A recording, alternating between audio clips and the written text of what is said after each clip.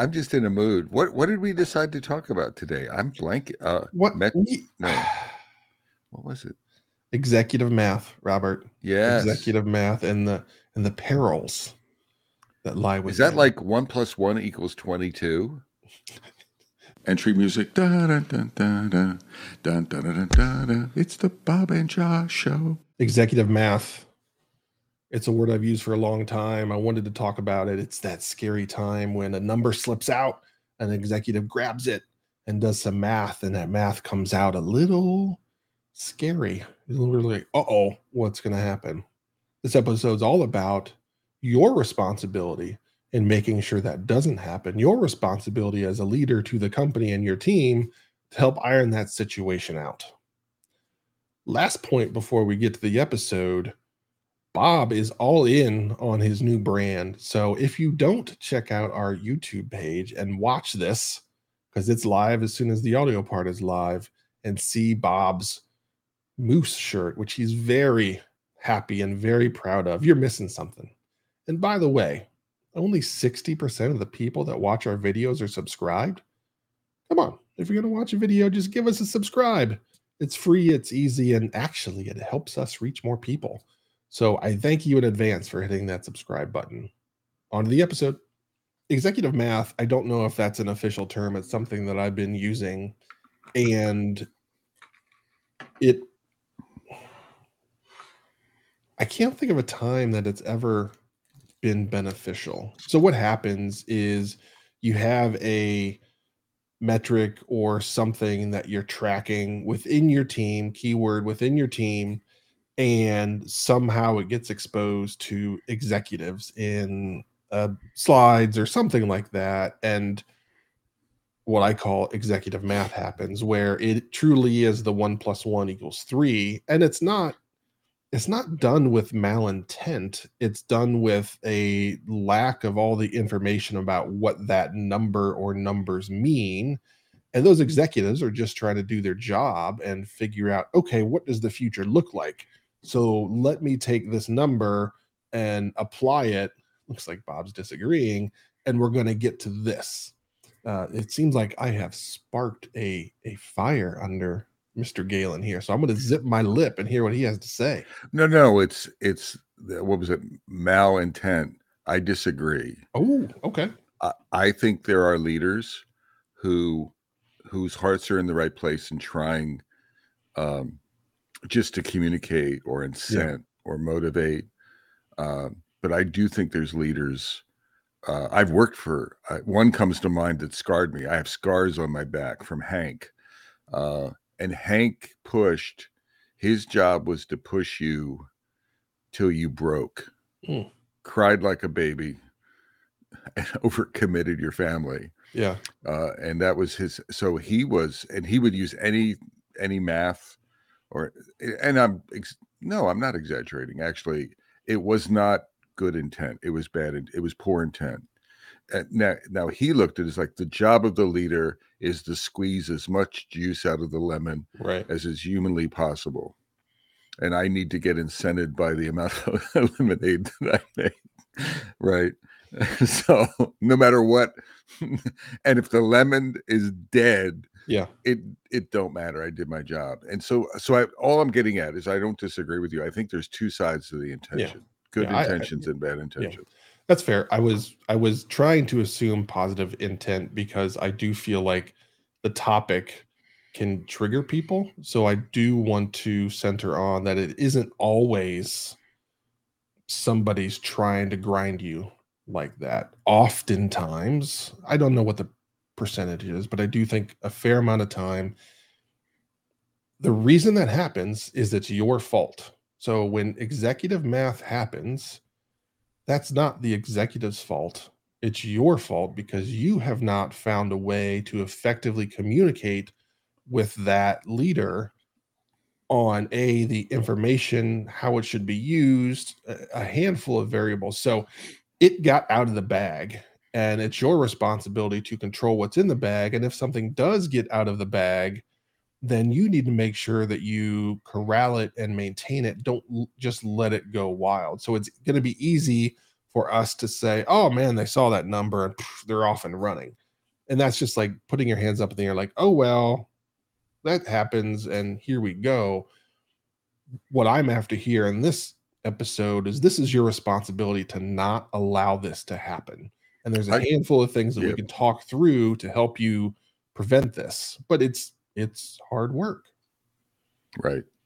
I mean, the one I want to tee this up. I mean, you can say no, right? You could say no, we can't do that. So you can respond with, like I remember Hank. Hank was leveraging, and he probably had malintent, but he was trained that this was the way his job as a leader. There is a genre of leader, and I think a lot of leaders today look at it. They don't trust their teams. They don't. They want to maximize the ROI. So they look at their job. Coaches do this. I need to squeeze all of the performance out of them. So I need to raise the bar. And so the executive math is intended to like really, really stretch people. Mhm. Now, what I noticed in myself early in my career is I would never say no. So I would just roll over, right? I didn't, I mean, I would just, okay, maybe I can do it. Imposter syndrome would kick in, sort of, I didn't want to get into conflict. Maybe he's right, etc. So I would just, I would roll over like a puppy and just say, that's fine. And I'll figure it out. Mhm. And, or I was buying time or whatever it was. And I think at the point of the attack, communication at the point of the attack at executive math, and starting with no. So the push in executive math is pretty firm, right? It's confrontational. I think you almost have to confront back. You're not trying to create conflict, but the no is clear. Oh, right. Well, then what? Then maybe the math goes back a tot. Well, can we do this? Oh, okay, and we're negotiating. But like firmness meets firmness. React Yeah. to anything I've said and So disagree with me. I I have a similar history where I remember the moment where I first told an executive no, because it was one of those things that I just I I have this confidence about myself where, like, if you say, "Hey, we need to do this," I'm like, "All right, I'm gonna go do it," and I might kill Yep, myself trying to do it, yep, but yep. I'm gonna be like, "Sure, I'm not sure how I'm gonna do that yet, but I'll figure it out and I'll make it happen." And as I grew and learned, I started to understand the boundaries that were realistic within myself, and more importantly, my teams. This happened when my team size reached a larger number and I understood what I was signing up, 50, 70 people for, and the weight and responsibility of that. It was like I can't let this happen. So I then said no. And to your point, it was, oh, okay, cool. Well, then what can we do? And that's the initial hurdle people have to get over is, if you disagree, it doesn't mean someone's going to rip your head off. The most likely case is going to be like, oh, all right, well then what are the options, and trying to Right. work through it. So that's the first thing. I mean, I joke. I teach leadership workshops. I forget when I did this. It was a long time ago, but I try to get folks. I used to try to get folks to say no, and I think I'm a relatively good leader or an agile leader, and so I'm empathetic, etc. But part of the leader's job is to push, and so I would keep put. I think, and this is on the assume positive intent side, but I reserve the right as a leader to push you until you push back. Right? That's an okay strategy, right? If you're not going to say no, well, then we can do more. If you're not going to say, well, what problem are you, Steven said, what problem are you going to solve? If we're not going to create dialogue, well, then you have capacity. So have the courage to put to communicate from that point of view. And if you don't, and there are some people that are incredibly, then I'm like, oh, okay, so you can do 20 more features. Well, 30, cool, 40, 50, and I'll keep going. And I'm like, at some point, you need to say stop.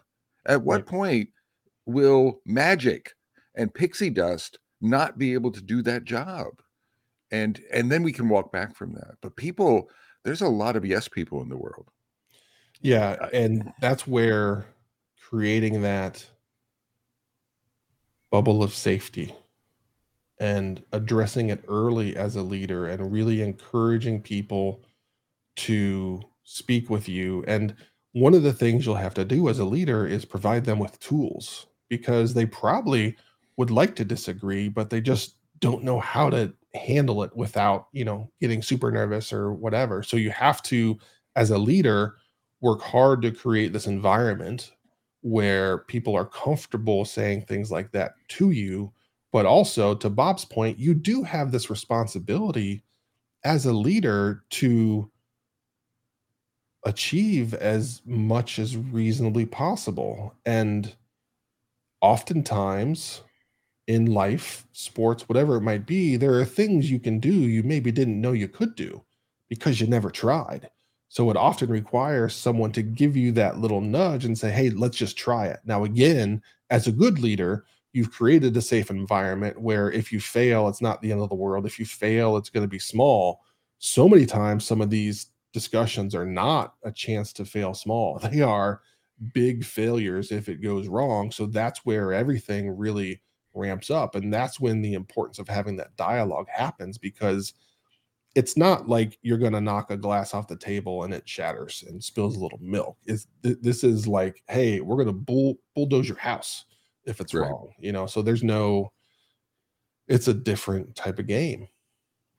Steven said something. He says, one challenge is when there's a board involved and the folks between the board and the teams have to commit to the board for next year's budget, or whatever it is, commit, etc., which leads to, if we hire 3 more, so now I've committed to the board.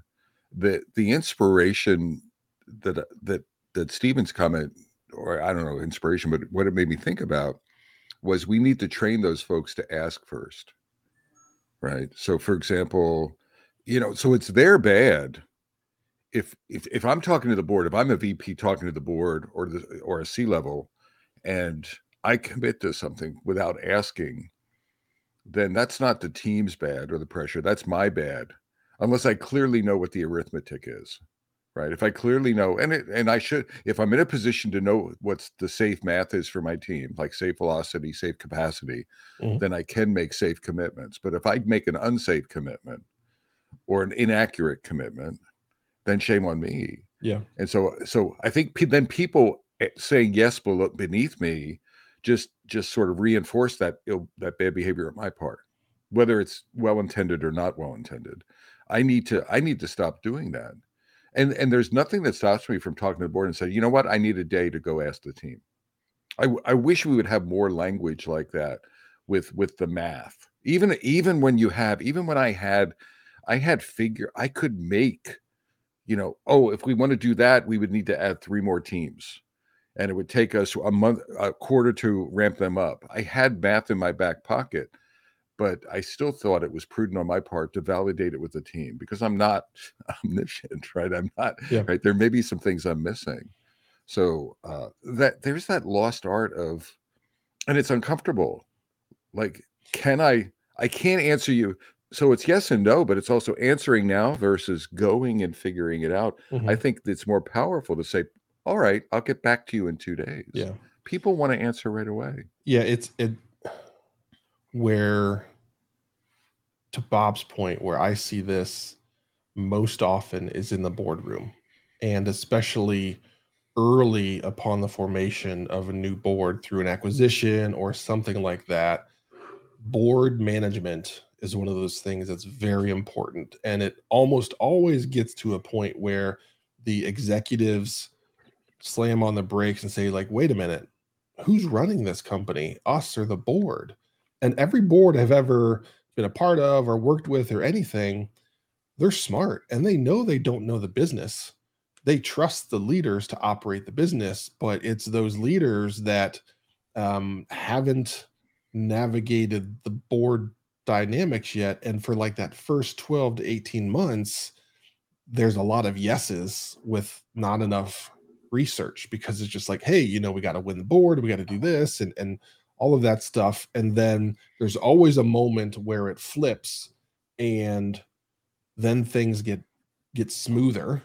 But it does take, with new boards, unfortunately, I've seen it like 12 to 18 months as leaders figure that out. Now that's for a new leader that hasn't been through something like that. For somebody that's been through it a handful of times, then it's completely different. But that's where a lot of challenges happen. And as Bob mentioned, it's your responsibility as a part of the information and education that's provided to your leaders, so that they are armed and ready in moments like that, or know they can get it from you and get the right answer. So again, as this bubbles up, the responsibility does land on you to have command and control of those numbers. What would you do as a leader? You need a date from the team. So I'm pulling the scenario out, Yeah. so it's going to be a little rocky, but Yeah. so you need to go to a set of teams to figure out how long a project is going to take, Josh. Mm-hmm. And do you want them to yes you and they don't know the answer? So what do you want? Do you want yes and figure it out later, and now you're going to commit something, or do you want them to say I don't know and go figure it out? What do you want?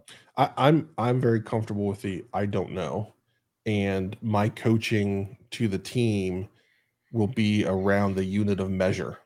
Okay. Let's use our unit of measure as a quarter. Let's make that the smallest we're going to get. Like, if this is something that is obviously going to be a long project, let's not pretend we're going to know everything we need to know in the 2 days. We're going to come up with some sort of guesstimate on what this is going to take. So if I characterize it, if I characterize it as lie to me or tell me the truth, you'd say tell me the truth. Oh yeah, because the yes is lying to me, not in a malicious way, but it's okay. So now let's do that at a board level. We sort of make these exceptions. Oh, I got to get the confidence of the board, blah blah blah. Get it. But there's a choice there. Sometimes we make things too complex, right? Well, it's go ahead. The problem is that it's the short-term comfort versus a long-term comfort. You might get a quick win if in that meeting you say yes. But if you say yes, and to your point, you're lying because you don't really know, the likelihood of that yes becoming a reality is pretty low. So you've already set yourself up for failure. You want to set yourself up for a victory. And yeah, it might not be like, yes, that leader's awesome, I'm so glad we bought that company. Good board members will recognize what a good leader is, and they will respect and value someone that has the backbone, the willingness to say like, okay, cool, I gotcha. I could give you a wild guess and it's 3 years from now, but that's not reasonable. So let me go work with the people that can get us closer and then go from there. I think all I'm saying is, if you look at it sometimes through a team lens and say, oh, of course we want that behavior, then we bounce that same scenario up to a leadership board level, and then it gets, it's nuanced. Oh, we need their confidence. No, it's about the same thing. Yeah. Right? It's lie or truth. I know there's nuance, but it's lie or truth. And what are we going to do? And I think truth telling.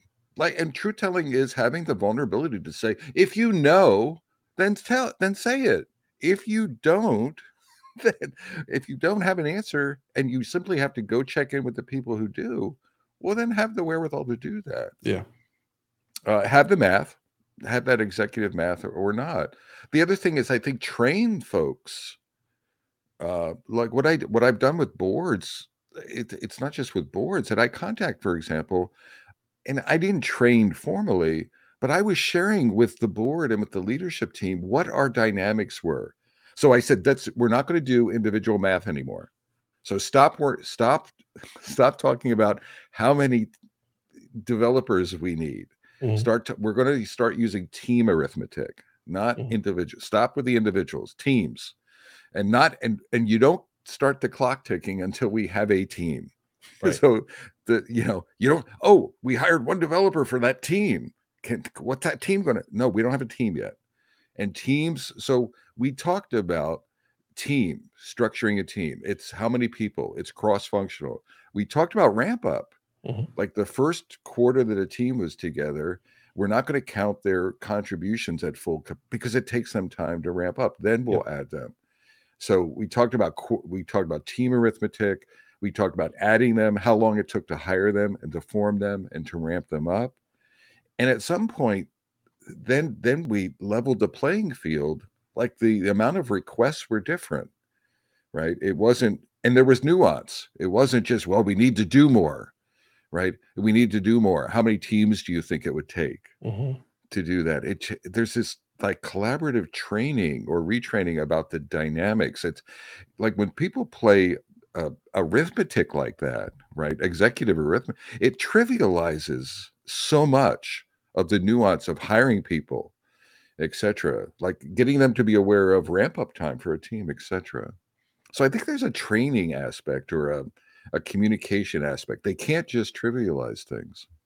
Yeah, one of the things, as I was leading a group of product managers at my last large gig, and product managers get defined a bunch of different ways, but we didn't go the CEO of the product, but it operates like that. And the message that we provided to our product managers of this is how you show you have things under control. One, have a plan, and two, have command of it.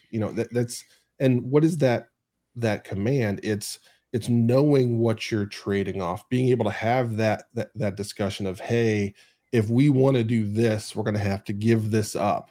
And it's not just something you put on a wiki page and you don't reference. It's a roadmap or something out there, but showing you're actively managing all Yep. of the ins and outs and everything that goes along with it. And that holds true all the way up the ladder. If you go to a board, the same thing of like, hey, this is where we're going, this is what we're doing. It doesn't mean you have a 76-month plan in Microsoft project that is down to the pin drop, right? It's like, hey, we have a plan. We're comfortable with about this much in the future. Here's how we're managing it. We're working on the stuff that's in the background. We're going to clear that up. And you just show that capability, and everybody's shoulders relax. And there's now comfort, and it creates that dialogue as opposed to just yes or no. Absolutely. I love what Steven said. He said, hey, exec or board member, how much revenue growth are we going to have in 3 years across the next years with 100% accuracy? Tell me now. Right? And the answer is, I don't know. Right.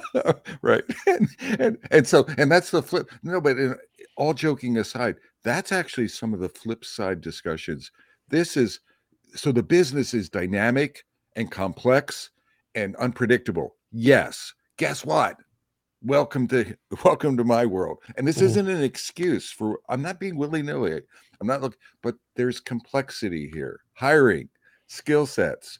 We can hire front-end engineers, but it's incredibly difficult to find good back-end engineers. That's a reality that we have. Mm-hmm. Oh, I'll just throw money at it. Get them, we'll get them from Saskatchewan. No. Not that there's anything wrong with Saskatchewan. Maybe I should start recruiting in Saskatchewan. I didn't know that. It was a hotbed. It's a hotbed for we have to make a trip there. Exactly. So, but that kind of shared respect, shared nuance, I think is the place that you need to get to. That trivialization is a bad place. That one-way push. I don't care. This is what you get paid. But I think as a leader or a technologist, we have to push back on that in the right way. Yeah. Yeah.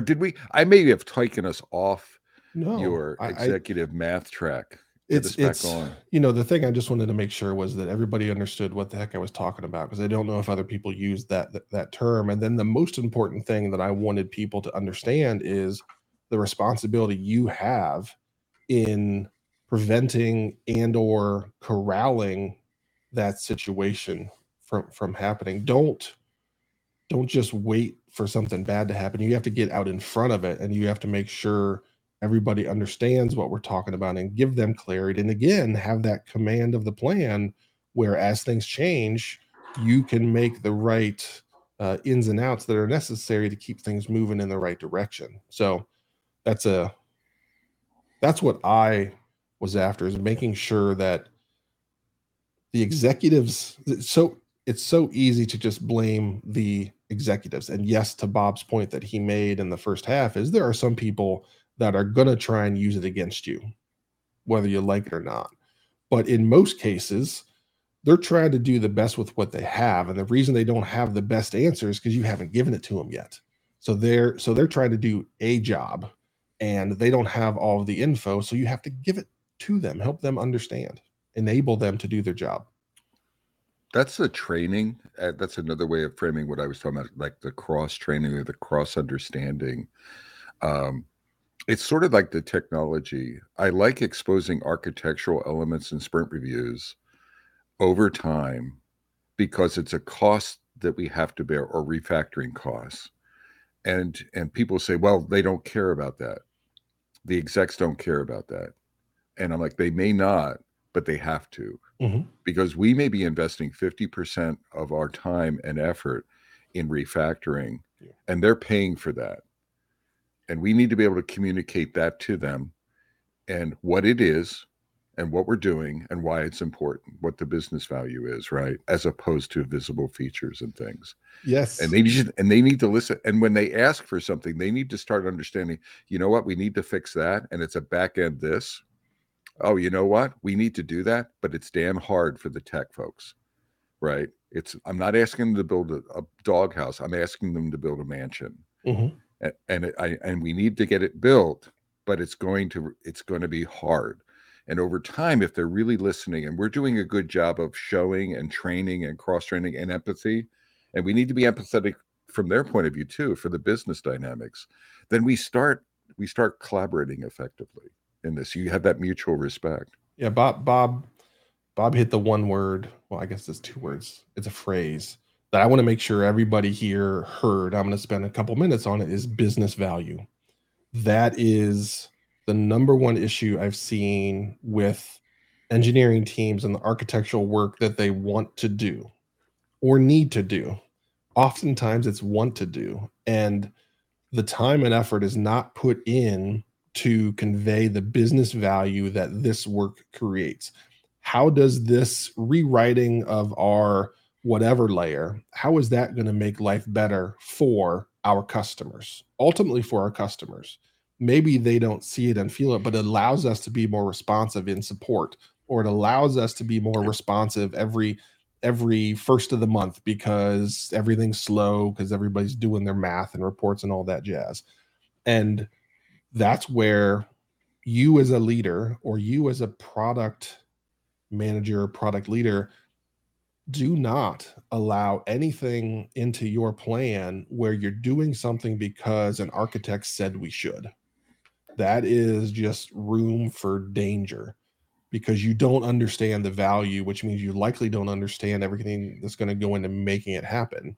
And there are times, I am guilty of this, trust me, where I'm forecasting future problems that we have. So I want to build this architecture that's going to prevent us from struggling when we have that problem, when the reality is we're not going to have that problem for 5 years. And when that becomes a problem, then we'll fix it. So it also helps the engineering team and the architects think and realize, like, okay, yes, it would be cool to build it like that because we know that's the right way, but we don't actually need that right now. So let's not invest there. So that connection with architectural choices and the actual value that is delivered to our customer, that's been really sticky for every company I've been a part of. And it takes the product team to not accept items that are just because someone said so, and then working with that engineering team to tease out and understand, oh, so you mean it's going to do this? Yeah. Hell yeah, we should have done that 6 months ago, right? That's that hidden value that people don't know because, like, oh, it's too complex. You're not an architect, or, I am just a product manager. I'm never going to get it. Like, that's not okay to say. I think that's part of the executive math. is this ability to communicate, things like refactoring and architectural value, security risks, in not just in business value, but in numbers that execs like, complexity numbers, sprint numbers, scope numbers, over time, so that we can be talking about level of effort, level of investment, return on investment, etc., and really gain that understanding. Stephen said something in the chat, Josh. Maybe it's something we could twist to a little pivot. Thoughts on funding teams versus projects.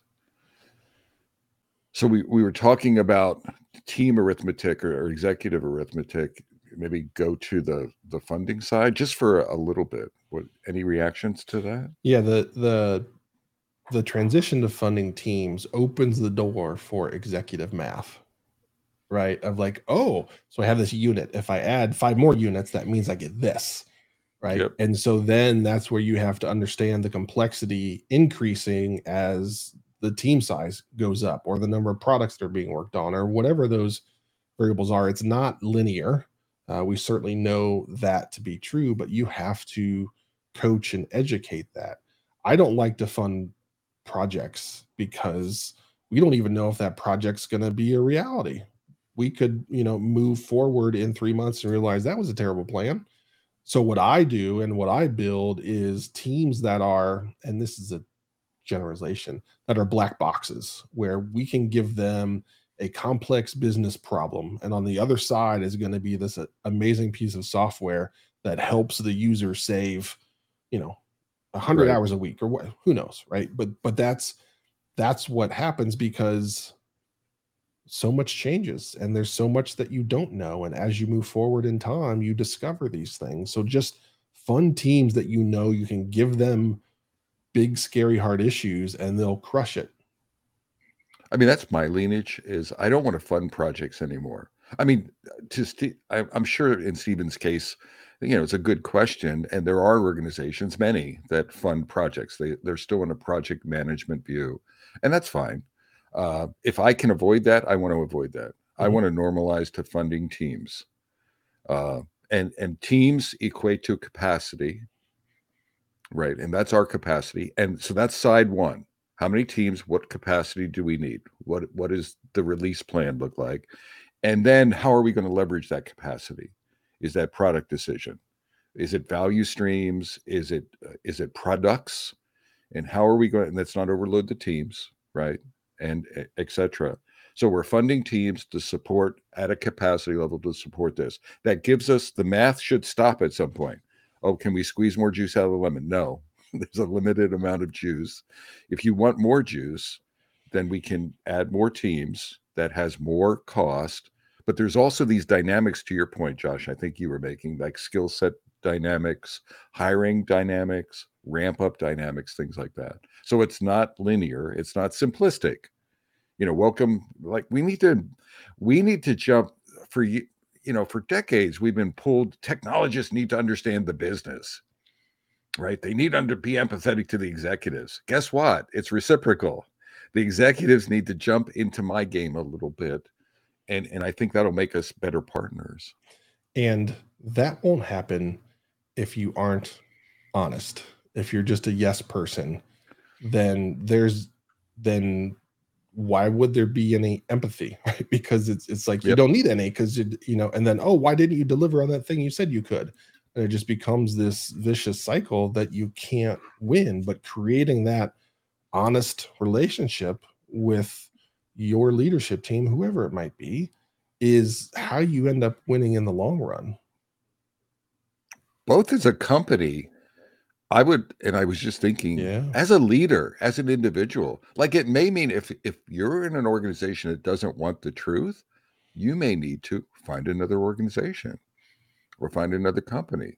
But I don't think then you fall to just saying yes. Maybe in the short term, maybe your short-term strategy is yes, but find a place. There are places that not only can handle the truth, but reward the truth. That's what we want to. That's how we want to operate as a company. We're truly in this partnership role. Yep. Well, and I think back to, you are well aware of a place that I worked where the truth didn't matter. It was what was perceived to be the truth by a leader, and that's what was going to happen. That's what was going to get committed to the board. That's what we were going to deliver on. But surprise, surprise, we were always behind. Yep. Because the truth was delivered, but tossed out the window. Exactly. Did we cover this one, Josh? Do you think? I feel pretty good. We talked feel about what it is, your responsibility in the role, common signs you'll see, and I feel like we gave people a lot of like, here's what you can do, which is ultimately what I want is people to be able to walk out of here, whatever it is, and say like, okay, cool, like I've got this thing I think I can go help with now. And the Metacasters, there will be a link in the post that has I have like a team arithmetic blog post that's an example of a lower end of this, but I think you might find it interesting. So go take a look at that when this thing gets posted. Other than that, Josh, let's take a fork in this. What do you think? I like it. All right. So from beautiful downtown Cary, North Carolina, I'm Bob. Hold it a second, everyone. I'm Bob Moosian Galen. If you listen, everyone, before I do my part of that, please go to YouTube and watch this. It is important. It's very important. Number one, you have to respect the brand that Bob has adopted with the suspenders, and he is all in on it. I'm all in, baby. He is equally all in on the moose. So, like, yes, you might listen to us in your car, but when you get home, whatever it is, like, turn this episode on YouTube, and trust me, it is good, and it's only going to get better. All right. And from rainy Fuquay Arena, North Carolina, I'm Josh Anderson. Shake and bake. Take care, y'all.